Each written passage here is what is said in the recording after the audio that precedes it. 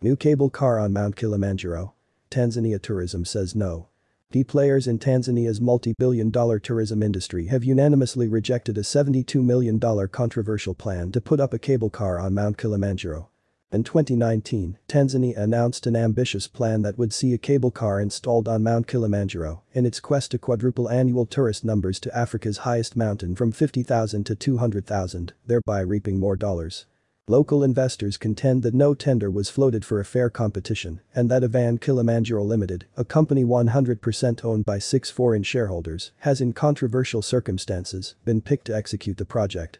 The lawyer representing porters, Mr. Engelbert Boniface, pointed an accusing finger at authorities allegedly for deliberately violating the law of the land by allowing the foreign investors to operate a cable car service on Mount Kilimanjaro. The law provides for exclusivity of Mount Kilimanjaro services to local operators. How come a company owned by foreigner shareholders is licensed to operate a cable car against it? He queried. Section 58(2) of the 2008 Tanzania Tourism Act No. 11 clearly stipulates that mountain climbing or trekking registration will be issued to companies fully owned by Tanzanians. Details of the business plan are scant.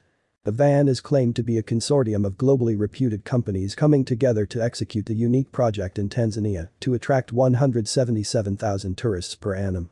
Going by its proposed entry fee of $141 per person, the consortium will generate nearly $25 million turnover per annum. The details further show that the company projects to make a $9.8 million windfall profit in the first year of operation and pay the corporate tax amounting $1.8 million to the Tanzania Revenue Authority. Initially, the government said the cable car was meant for physically challenged persons and aged tourists who crave to experience the thrill of climbing Mount Kilimanjaro up to Shira Plateau without wishing to summit, but now Avan Kilimanjaro says the technology will cater to tourists of all walks. Tourism industry stakeholders, mainly tour operators, guides, and porters who gathered at Grand Melia Hotel in Arusha to air their views on the proposed project before the National Environmental Management Council (NEMC) on Monday, February 14, 2022, squarely opposed and poked holes in the plan. The chairman of the 300-plus member Flamboyant Tanzania Association of Tour Operators, TATO, Mr. Wilbert Chambulo, said the cable car project seems to be fantasy, as it is impossible for a business to make a windfall profit in the first year. I've never heard of any company on earth making a windfall profit in the first year of its commencement. I have been in the tourism business for nearly 3 decades, it's a volatile trade. This company cannot make $10 million profit in the same year, as it tells the government, said Mr. Chambulo. The TATO boss is worried over the cable car harshly affecting revenues in the long run. This will cause service to be significantly reduced, with the length of stay dropping from 8 days to 1 day. They say the cable car benefits are very petty to outweigh the imminent ecologic damage, employment for thousands of unskilled porters, and the economic multiplier effects. The cable car will turn a 6-day incredible and lifetime adventure of hiking the roof of Africa with substantial multiplier economic effects to local folks into a mere outing for day trippers, said Ms. Zainab Ansel, the owner of Zara Tours. Sharing her 36 years of experience on her Mount Kilimanjaro hiking business, Ms. Zainab said she used to pay $890 for a single tourist to Kilimanjaro National Park, Kinapa, let alone her profit and wages for mountain guides and porters and suppliers' payment. But the current trend whereby Mount Kilimanjaro receives 56,000 hikers annually, it means that Kinapa earns about $50 million, twice as much of the amount expected from the cable car project, with thrice as much of tourists.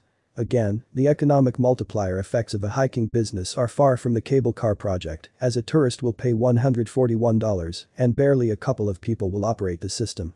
This means the cable car that expects to attract 177,000 hikers per annum will deny 2,655,000 porters employment if a ratio of 15 porters for a tourist is anything to go by. Mount Kilimanjaro Porter Society, MKPS, opposes the cable car product outright, saying it will deny employment to nearly 250,000 unskilled porters, scaling up Mount Kilimanjaro for a wage each year. Much as the cable car service doesn't require porters, the majority of tourists will climb Mount Kilimanjaro on a day trip basis, using the new product to cut down costs and length of stay, MKPS Vice Chairman Edson Pemba explained.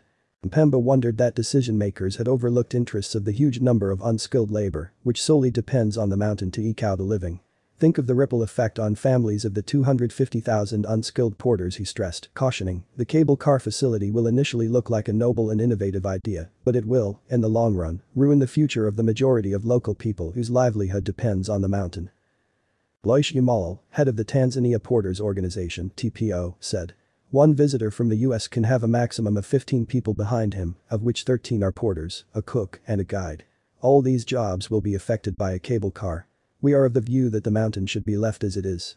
The advocate of the High Court of Tanzania, Engelbert Boniface, emphasized, taking away porters' livelihood means to deny them the rights to life.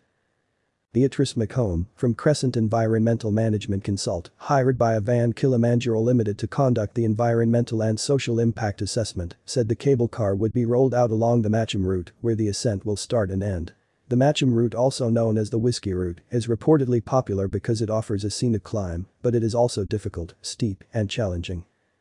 Renowned mountain tour guide Victor Manyanga echoed his fears, saying, "The glittering cable car product will contradict the country's conservation policy. Instead, it will encourage mass tourism and become a major threat to the ecology of Mount Kilimanjaro." The cable car will be installed along the Macham route, which doubles as an irreplaceable bird migratory route. "I am greatly worried over electric wires severely affecting the migration of birds," Manyanga said. The former civil servant in the Ministry of Natural Resources and Tourism, Merwin Nunes, voiced his opposition to the cable car, saying that Mount Kilimanjaro is a sacred place that deserves nothing short of cherishing. More news about Mount Kilimanjaro. Number Mount Kilimanjaro.